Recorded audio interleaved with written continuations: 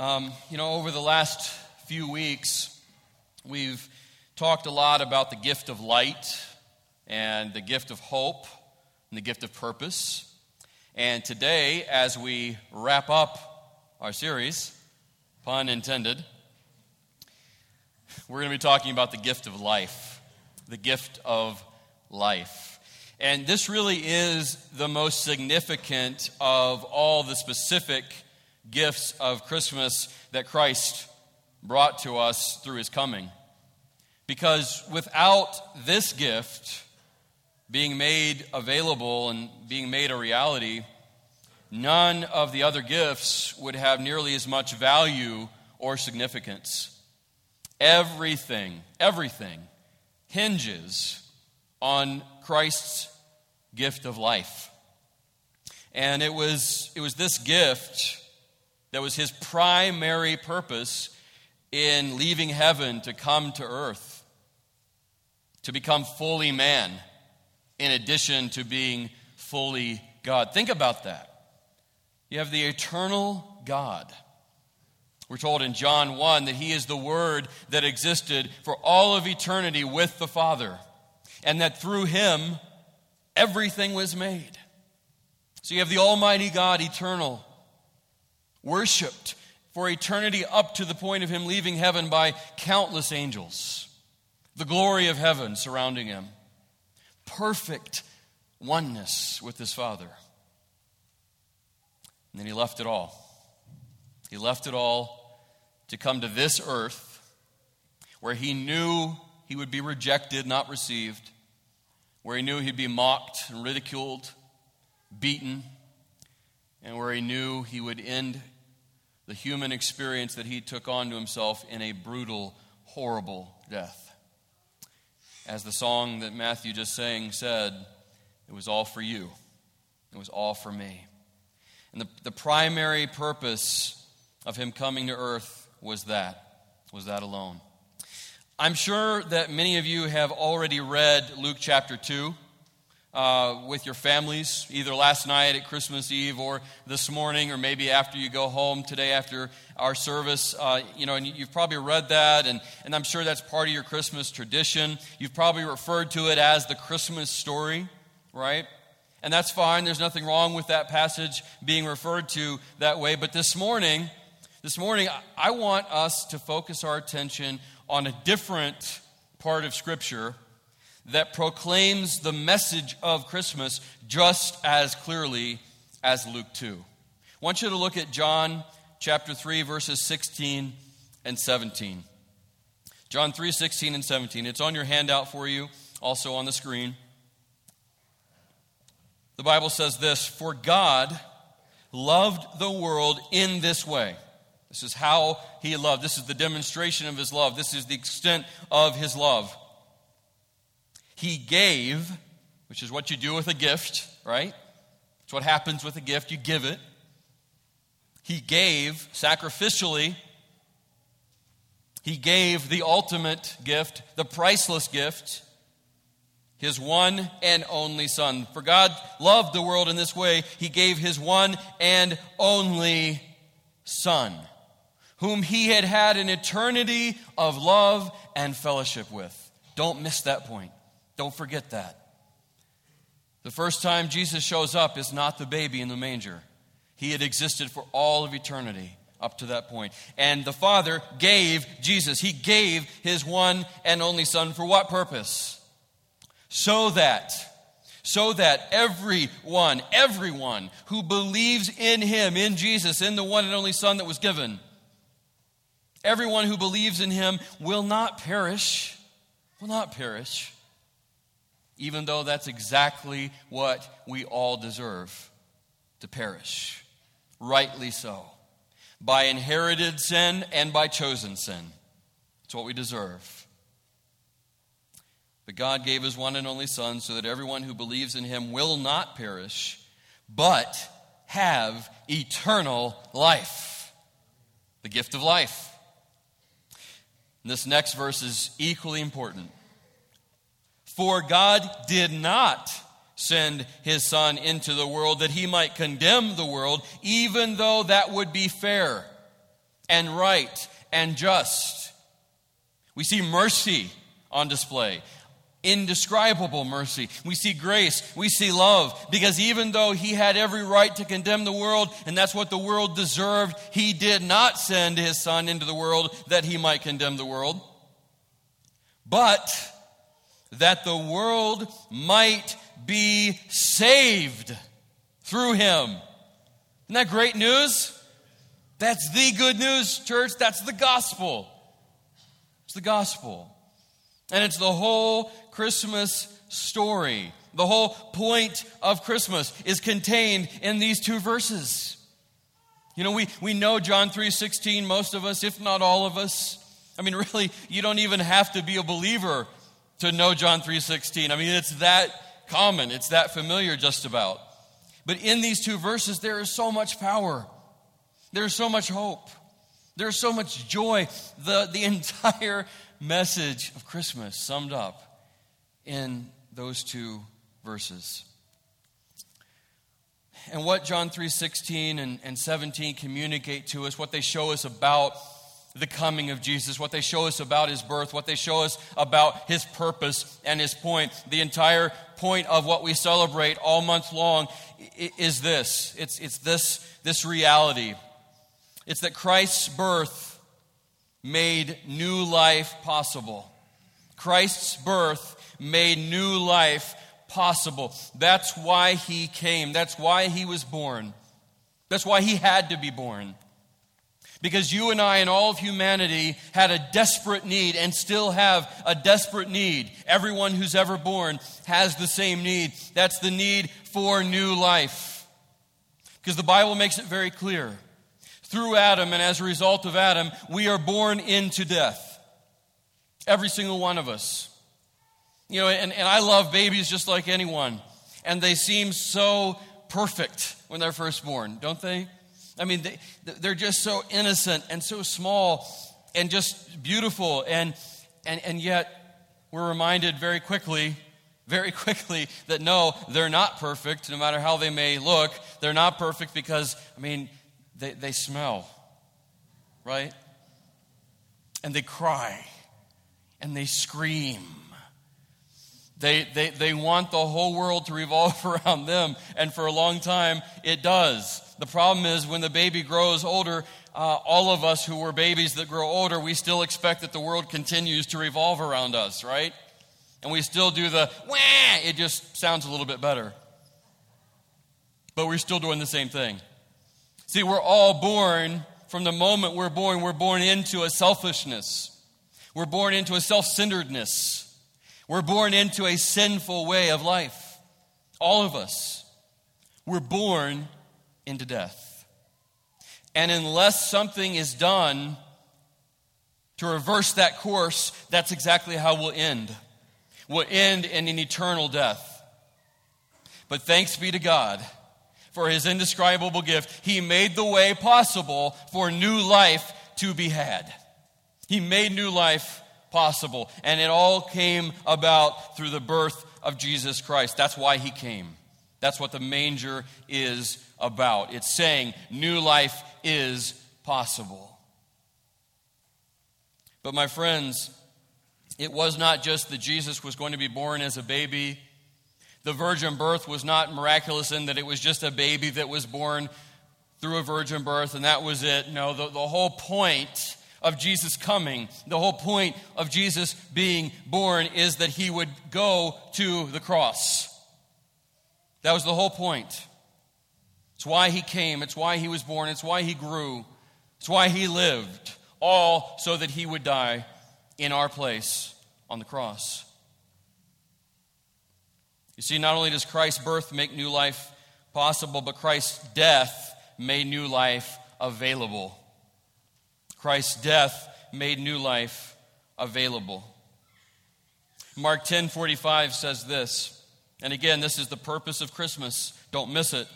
The purpose of Christmas, Mark 10:45. For even the Son of Man, that's another name for Jesus, that's his messianic title. For even the Son of Man did not come to be served, even though, again, he had every right to be served. This is very God on earth. This is the creator of everything here in humanity. Of course, he had every right to be served. He could have stood up and said to everyone, now everyone come, serve me. Everyone bow before me. Everything you have is mine. He would have been well within his rights, because this is, after all, the eternal Son of God. But you know what Philippians 2 says? Even though he, Jesus, had equality with God, he did not consider equality with God as something to be used of his own advantage. Instead, he emptied himself of his divine prerogatives and took on to himself the form of a slave. And when he, Jesus, had come in external form as a human, he became obedient to death, even to death on a cross. That's your Savior. That's the Savior we celebrate today. That's the Savior who came as a baby, but whose whole purpose was not just to come and experience humanity, not just to see what it was like. His whole purpose was to go to the cross, where a divine exchange took place, where Romans says that God was the justifier, was just and the justifier. See, we were justified, we were declared right before God, all because of Christ's sacrifice. On the cross, there was an exchange that happened. He got all my sin, and he got all of your sin, all the wrong you will ever do, all the wrong you have ever done. He took that on himself. The Bible says, he who knew no sin became sin for us, that we might become the righteousness of God in him. Hallelujah. That's what happened at the cross. He got all my sin, I got his righteousness. He got my eternal death and the consequence for all my sin, and I got eternal life and all the favor and love of the Father. And so did you if you're in Christ this morning. That's what happened at the cross. Even the Son of Man did not come to be served, but to serve and to give his life. There it is again, the gift of life. To give his life a ransom for many. Praise be to Jesus Christ, the Son of God, the only Savior of the world. Is he your Savior? Is he your Savior today? That's the question that you have to ask of yourself and that needs to be answered today. Is the Savior of the world also your Savior? Oh, I hope so. You know, there's a very familiar Christmas song. I'm sure you've heard it, you've sung it. Hark the Herald Angels Sing. It's an amazing song. And one of my favorite lines in the song is this one. Born, speaking of Jesus, born that man no more may die. We don't have to have eternal death as our fate. It's not something that has to happen. We have the ability to be rescued and delivered from that through Jesus. Born that man no more may die. Born to raise the sons of earth. Born to give them second birth.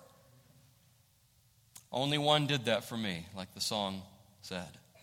Only one did that for you. And his name is Jesus. Christ's journey to the manger truly began his journey to the cross. Christ's journey to the manger began his journey to the cross. And the manger that we see all around us this time of year, the manger is God the Father proclaiming something. He's proclaiming the work of redemption has begun. It's here. It's now. The work of redemption has begun. That's what the manger proclaims. And the cross, which the manger led to, the cross is the Father proclaiming the work of redemption is finished. Isn't that great? There now no longer needs to be a sacrifice for sin, Hebrews tells us. For the sacrifice has been made once for all. The cross is the Father proclaiming the work of redemption that was started at the manger is now finished. But it didn't end there, did it? Didn't end there, did it? No, didn't end there. The giving of the gift of life did not end at the cross. I'm so thankful for that. Because had it ended at the cross, if that had been the final say, then nothing else would have mattered. All the hope and the light and the purpose and the joy and the peace that Christ brought with him, if everything had ended at the cross, then none of that would have mattered anymore. It would have been just like the hope and the peace and the joy that anybody else could have promised but failed to deliver on. You see, Christ's resurrection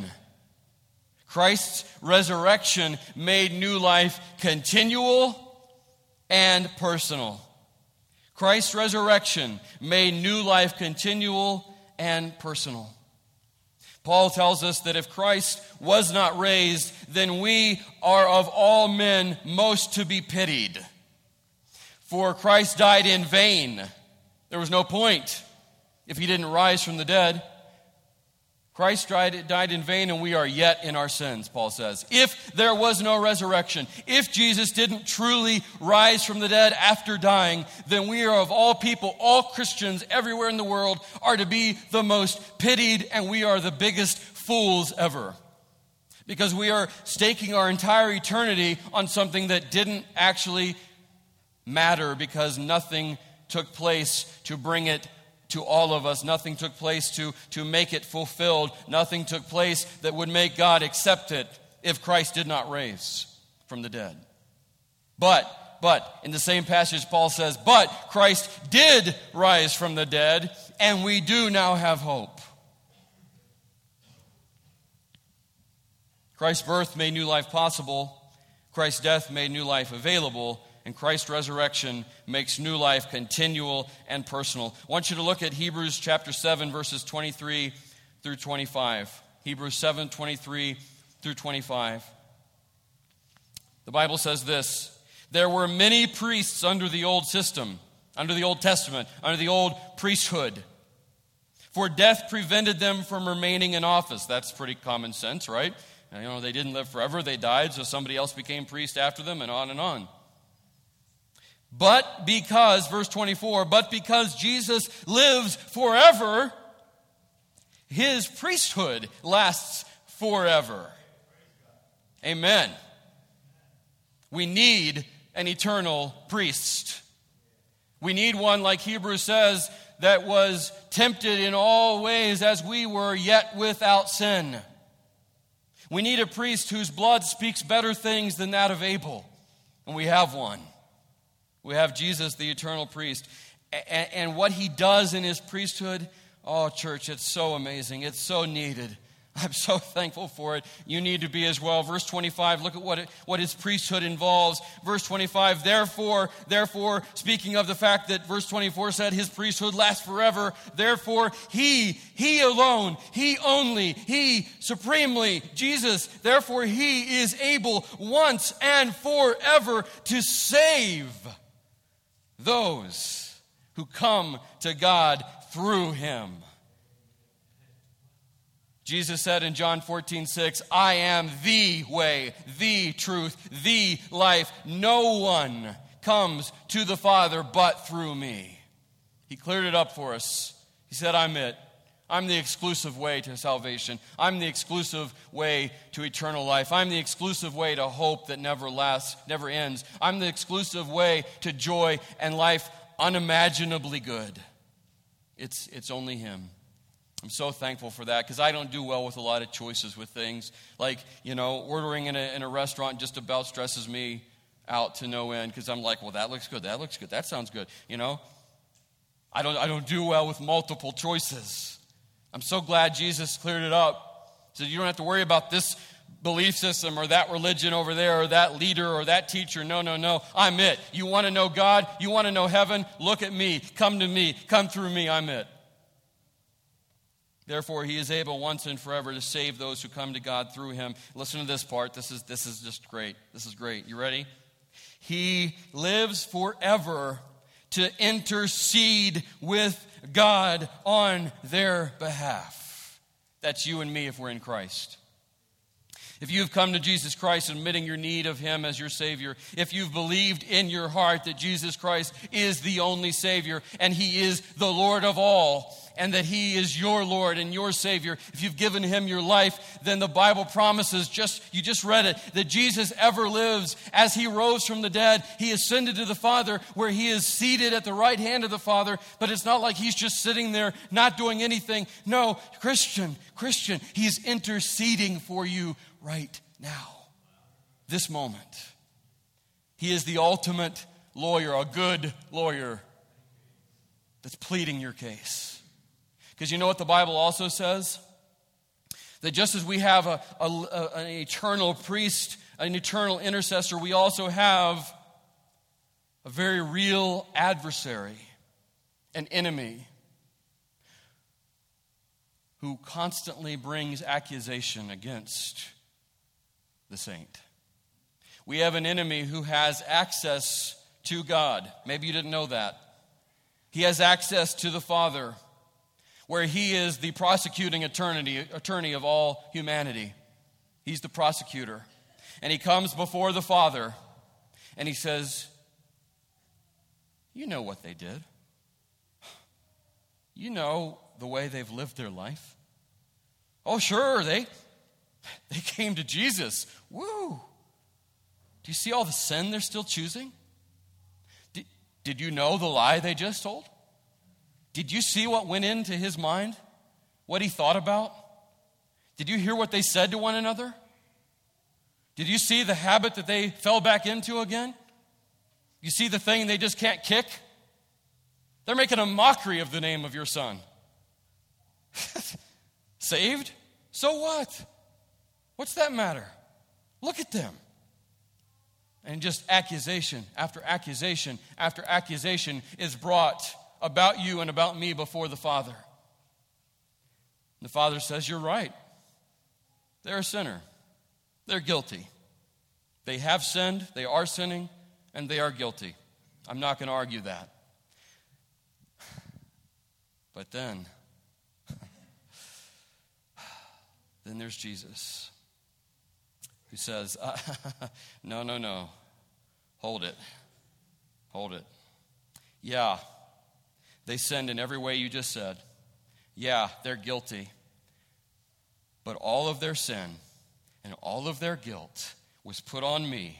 And I covered it, and I covered them with my blood, and they are under my blood for all of eternity. They are righteous by my righteousness. They have my righteousness clothing them. They are completely in me and under me, and you have nothing to say, because therefore there is now no condemnation for those who are in Christ Jesus.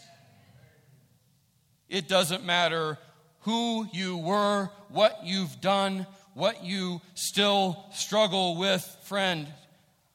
Not that there is an excuse to keep on sinning. That's not what I'm talking about or what I'm trying to communicate. Paul had a lot to say about that. He said, what? Should we sin so that grace can keep abounding? No, God forbid. That's not what I'm saying. What I am saying is there is hope for you. Yes, you are weak. Yes, you're going to fall. But you can get right back up again, because there is a living Savior and an eternal intercessor interceding for you every moment. And the Father looks at you and he sees the righteousness of his Son. And he looks at you and he sees all your weakness and all your flaws, yes, but then he sees the blood of his Son covering it all, and he says, innocent, innocent. By virtue of Jesus.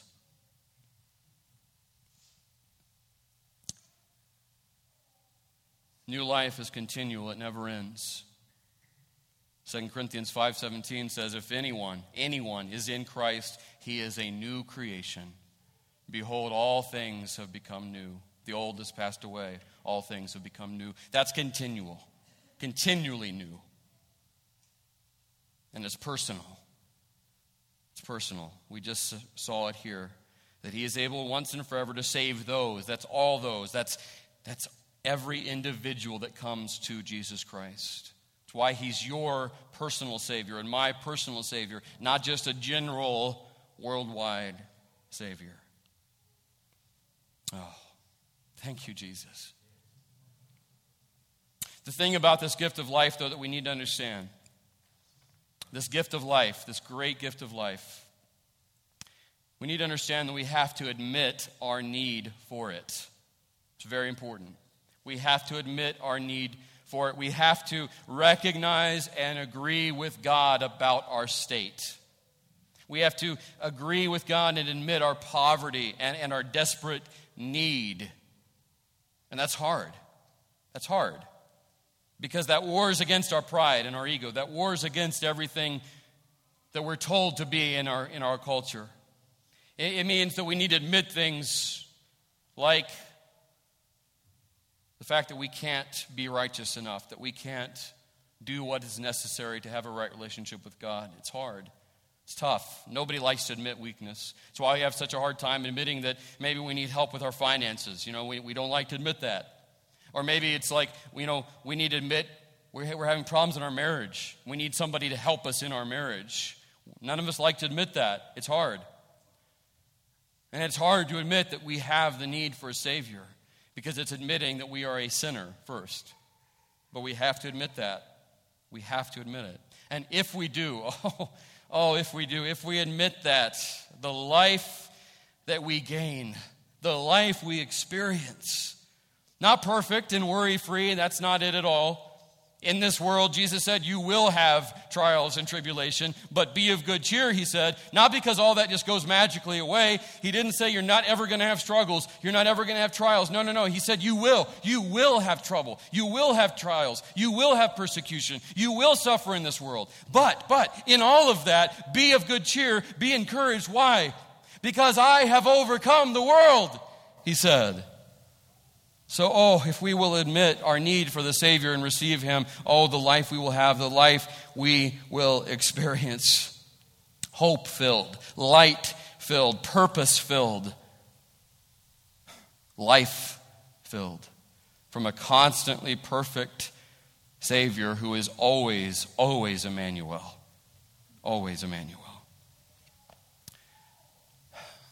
Somebody in our midst experienced just how true that is. How sweet life in Christ really is. How desperate the need for life in Christ really is. At this time, I'd like to have Cormy come up.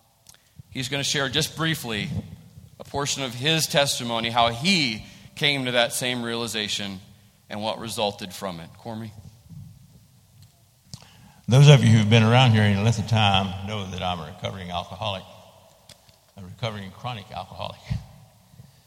But with the help of a very devoted old German doctor and a very active support group, he helped me to get sober, and the support group has helped me to stay sober.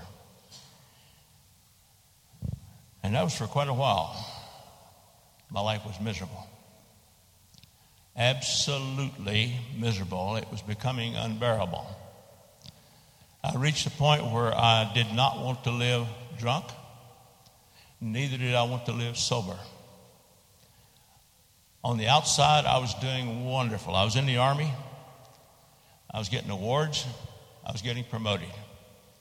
But on the inside, as one of my buddies told me, I was deader than a doornail. I don't know how dead a doornail is, but that was his phrase. I was absolutely miserable. And when you don't want to live drunk and you don't want to live sober, there's only one way to take care of that, and that's suicide. And that's what I was planning. I had all the paraphernalia that I needed. I wanted to make sure it worked because I'd seen other guys mess up on it. I didn't want that to happen. I wanted to make sure. So I had everything ready. And one night at our support group, one of the guys picked up on the fact that I might be thinking about that. And after the meeting, he came to me and talked to me personally. He said, I think you need some spiritual help. And he says, I can't help you, but I know somebody who can. And he took me and introduced me to a young soldier named Jerry Green. And Jerry challenged me right away with the gospel. It didn't make any sense to me. I had no Bible background. I had no church background. I didn't know what he was talking about. But I did have a lot of experience of being a very active atheist, and so I was very argumentative, and we had quite an argument for 2 or 3 hours. Finally, Jerry kind of gave up. And he says, I just realized something, Sarge. He said, you're arguing from a position of ignorance. I said, what do you mean? He says, you don't know what you're talking about. He said, I challenge you every day for a week, read the Gospel of John, and then come back and we'll argue some more about this. Well, by the grace of God, it didn't last a week. It lasted 8 weeks. I won't go into that's a whole story in itself. But for 8 weeks, I read the Gospel of John over and over and over, and I could keep on saying over and over and over. But the very first time that I read through the Gospel of John, when I got to verse 10 in chapter 10, John 10:10, where Jesus was talking to his disciples, and he says, the thief comes but to steal and to kill, but I came that you might have life and that you might have it more abundantly. And that got my attention because of what I've already said. I was a walking around dead man. Actually walking around dead man. I just hadn't pulled the trigger yet. But I kept on reading. And another section of scripture that got my attention was back in John 20, after doubting Thomas had been challenged to put his fingers in the holes in Jesus' hands and his hand in the side where the spear had pierced. It says, and many other signs truly did Jesus in the presence of his disciples, which are not written in this book, but these are written that you might have life and that you might have it more abundantly. He said that in verse 10 back in chapter 10. And he says, I've given you this so that you might believe and you might have life. Life. By believing that Jesus is the Christ, the Son of God. And I kept reading that and reading that and reading that. And then one of the verses that was on the screen tonight was very important to me. It might have meant nothing to some of you. But John 3:17 was extremely important to me because, see, I had a war going on with Christianity. I saw it as a fake thing. I saw it as just a myth. And so everything that I ever heard about Christianity was people standing up there telling you how awful you were, how bad you were, and where you were going to burn in hell and all that kind of stuff. And but John 3:17 says he didn't come into the world to condemn the world, but the world through him might be saved. So that played an important part. The further and the longer I read in the Gospel of John, the more I began to believe what I was reading. Until finally, just before Christmas of 1962, in Kissingen, Germany, I came to really believe everything it had said in there. I didn't understand all of it, but I accepted it as true.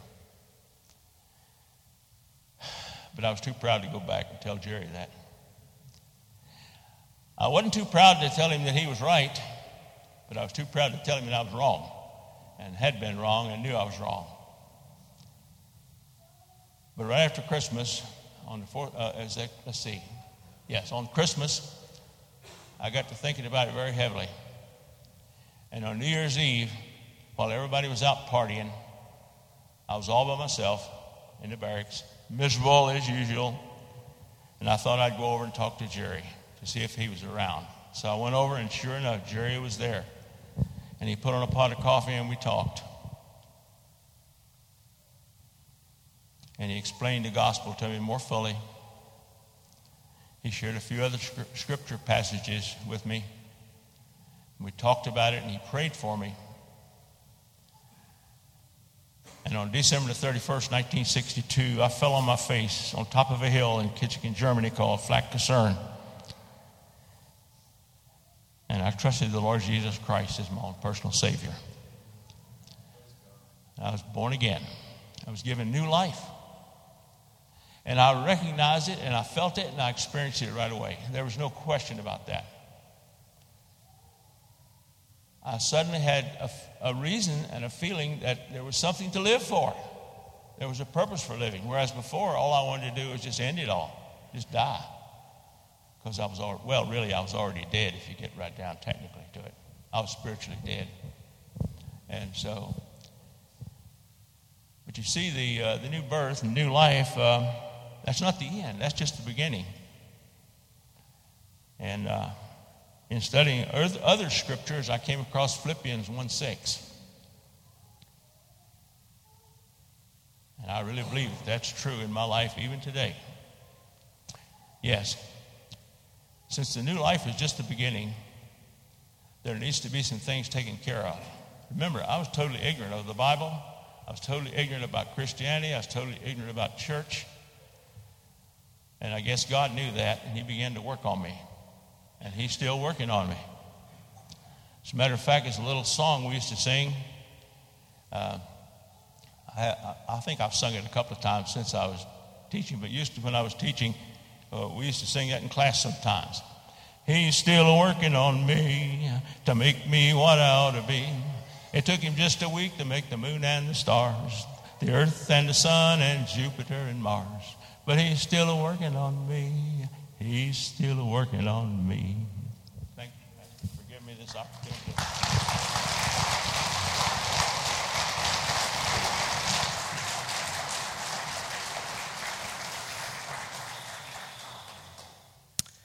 Thank you, Cormy. Appreciate you, brother. For us to experience the new life that Christ came to bring us, in which Cormy so powerfully talked about, for us to experience the gift of Christmas and what it's really about, we have to totally, personally, really believe that he gave himself for us, that he, Jesus, truly did come. He was born, he lived, he loved, he worked, and he died, and he rose again, all to give us life. All to give us life. That's the gospel. That's the gospel. That's the true story of Christmas. Is it yours? Is it your story today? Oh, I hope so. I hope so. For those of you who have already done this, you are in Christ today, praise God. Hallelujah. I say this as a loving reminder. Jesus gave us life by giving up his life.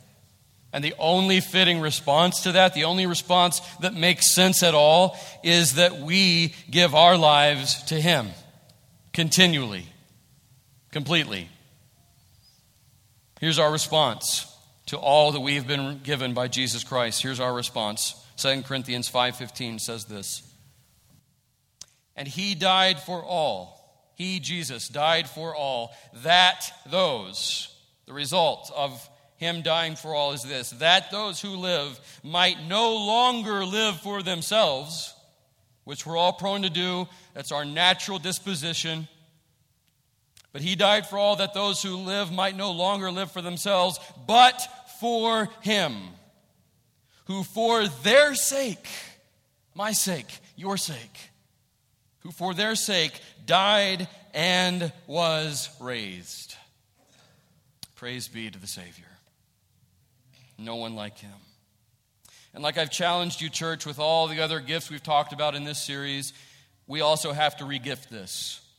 If you've been given the gift of life, if you've received the gift of life through Christ, then you need to take the ministry of reconciliation, like we talked about last week, also in 2 Corinthians 5. We're the ambassadors of Christ. We've been reconciled to God. Now we've been entrusted with the ministry of reconciliation to go out and to bring others to the Savior that we have. So regift this. Like all the other gifts we've talked about, regift this. Don't hang on to it. Don't keep it to yourself. Go out and share life with those who do not have life. Merry Christmas. Let's pray.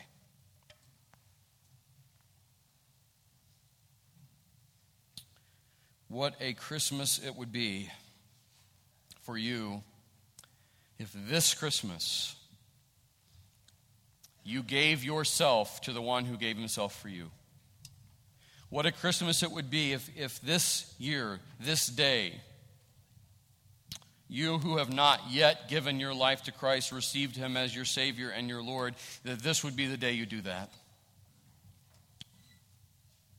wonder, is there anybody that would say, yeah, that's me. I've not received the gift of Christ yet. I haven't given him my life. He's not my Savior and my Lord, but I want him to be. Is there anyone who would say, that's me? Anyone at all?